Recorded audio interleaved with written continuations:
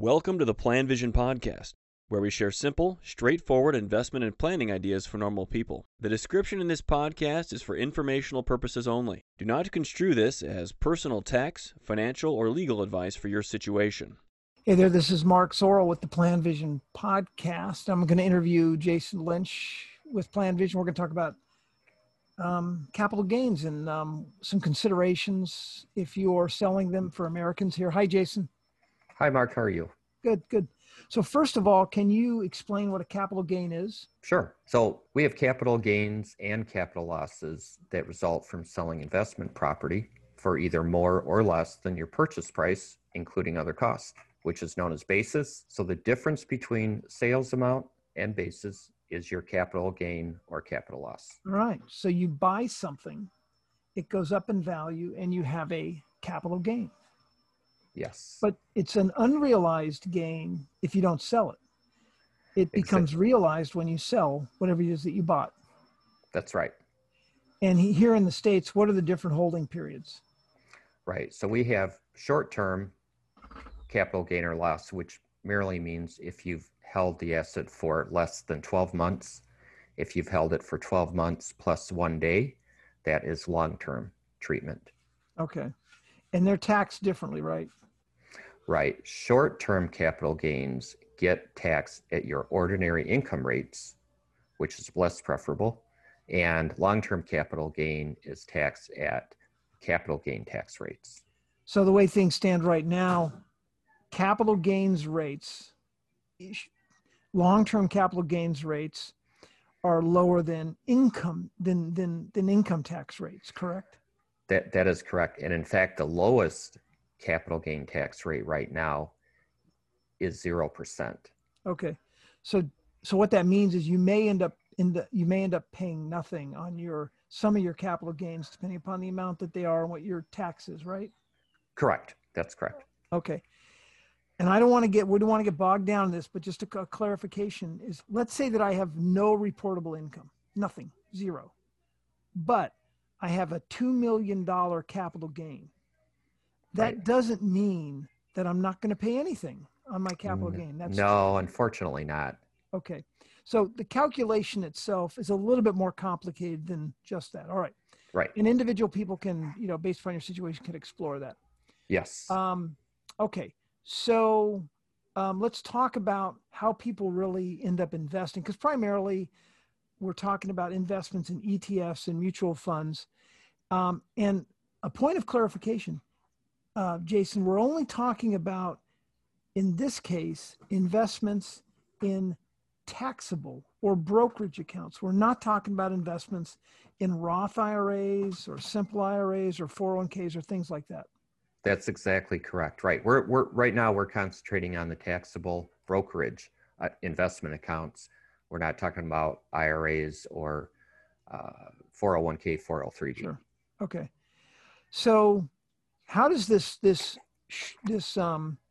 different rates of time work? Let's say that I bought an investment. I bought an ETF in 2015, and then I bought it in 2000. I just bought it last week. So does that mean that my time frame for all my investments go back to 2015, or how does that work? Right. So it's actually dictated by what you're selling. So the ones that you bought back in 2015 would garner you long-term treatment. However, if you just bought recently, it's less than 1 year of holding. Therefore, the newer purchases would be treated as short-term.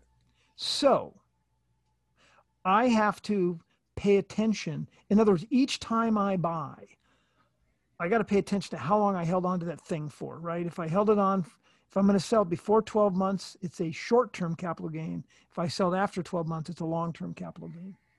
That's right. And it is important to differentiate, not to just sell what you happen to look at, but if you may want to sell the long-term first. Generally, you want to. Okay. And also, if you have an investment that produces dividends and you reinvest those dividends, they're going to buy more shares, right? So that back to that example where I bought the thing in 2015, that was my only time I sent in money. along the way, that investment could have been kicking out dividends and having a whole bunch of separate buys, right? Right. And that's known as tax lots. So you would have your original purchase, let's say it's 10,000.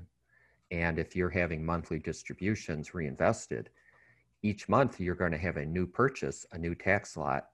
And remember, because you were reinvesting, you were still paying tax on all those distributions on your annual tax return. Okay, has income tax or has a dividend and all that. Then it gets reinvested. So should I have been keeping a note of this all these years, have some big giant Excel spreadsheet that tracked the amount that I bought and when I bought it? Or how does this work with these various custodians as far as tracking this? The good news is that one good thing that came out of the old 2008 Economic Act in the financial crisis was that brokerage firms were required to track and provide basis known as covered investments for mutual fund holders. So in your case, you bought originally in 2015 and you reinvested each month. So those are deemed covered shares because they occurred after 2012.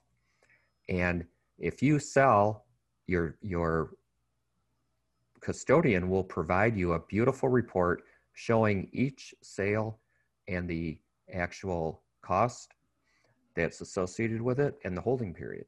Okay. So when you use the word covered, what that means, it's not like a covered option or anything. All that means is the custodian's job is to track this, when you bought it and how much you bought and all that, right? Correct. Because the non-covered, it's called non-covered or covered. Non-covered occurred prior to 2012. And if you had bought your mutual fund or ETF back in 2009, that would be called a non-covered sale.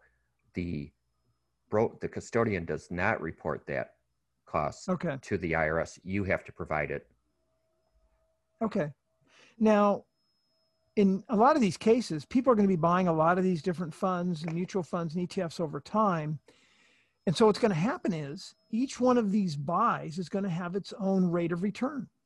Like you may have bought at a very high, your ETF or your mutual one was more expensive. You bought it when it was less expensive. So when it comes time to sell the ETFs or the mutual funds, you've got some decisions to make about how which lot you're going to identify, correct? That's correct. And so can you describe those methods? Sure. So there are 6 cost basis methods used for mutual funds and ETFs. And the most common are average cost, which is used for mutual funds, ETFs. You have the first in, first out method, meaning your first purchases are the first ones out. Mm-hmm. Last in, first out. Highest in, meaning that the highest cost in, first out. Lowest in, first out. And then specific identification. And this identifies exactly the shares purchased on a particular date. So the 2 most common are specific ID and the average cost method. So with specific ID, who does that? Who identifies them? Right. So you have to, in Vanguard, you merely check a box under your account maintenance information that says, I want to use specific identification method for my cost basis. So it's me, it's the account holder that has to identify what, so you just go through and you pick the ones that you want to sell? Well, the account holder has to say, I want to use specific identification method. I see.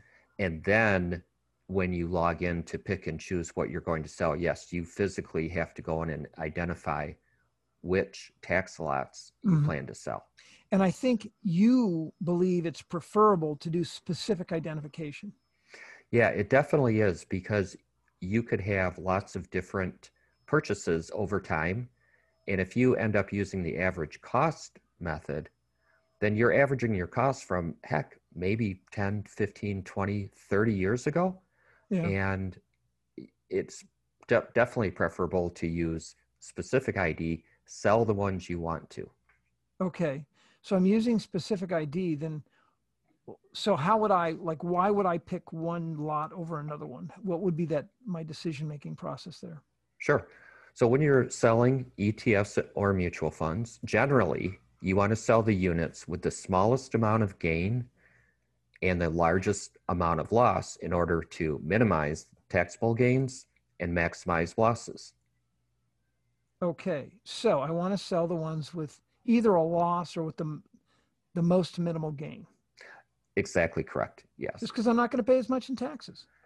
Right. If you need to raise money and you are selling everything with a large gain, well, you're going to have to pay tax. If you can identify and minimize your gain or even take losses, you're still going to get that same amount of proceeds. Yes. But you're not going to have as high of a tax bill. Okay. But there might be situations where I'm okay taking a gain, right? Like if I didn't make any money at all this year, and for whatever reason, and I can deal with some gains. I may be zero. Like I may not have to pay anything, right? Right. Because if you have a very low income and you have sales, look, you don't want to capture the capital losses. You'd be carrying them forward. But if you can get capital gains and pay no tax on them, yeah, definitely. Okay. So the decision is, generally speaking, you're working, you're retired and you're producing income off your pensions or your Social Security, that normally you would try to keep your capital gains as small as possible, except in circumstances where your income is low and it's just preferable for you to realize some gains that you can absorb. Right. That's right. Because again, the general plan is to capture your losses and defer the gains. And as you mentioned, there are some circumstances where you don't want to defer the gains, but generally you do. Yeah. Okay. So in many respects, this doesn't sound that difficult, at least with how these large custodians are set up, like Schwab and Fidelity and Vanguard. Can they typically handle this pretty well for their clients? Right.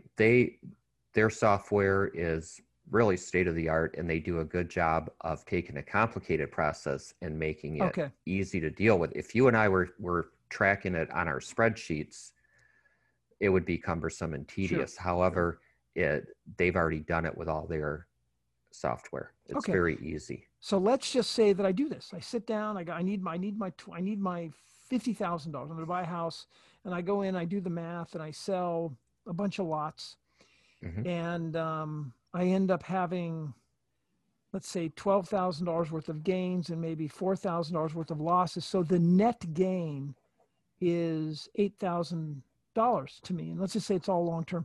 I'll get a 1099 too, the beginning of the following year from my custodian that will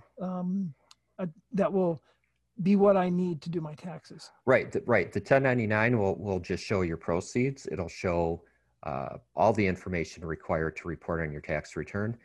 And again, if the purchases originally are made after January 1st of 2012, your custodian will provide your cost basis automatically because it's covered.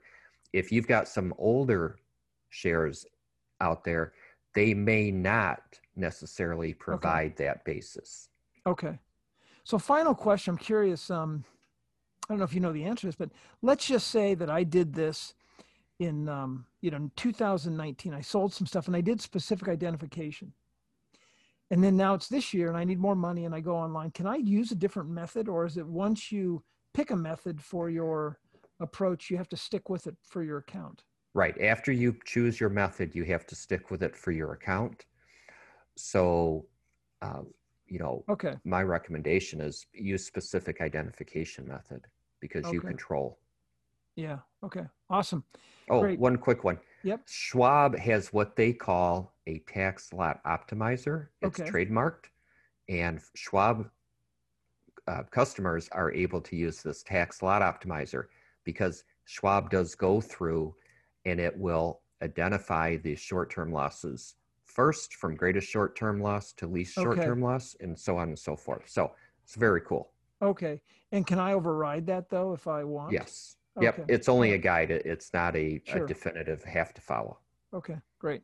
Thanks, Jason. I appreciate it. My pleasure. Thank you for listening to the Plan Vision Podcast.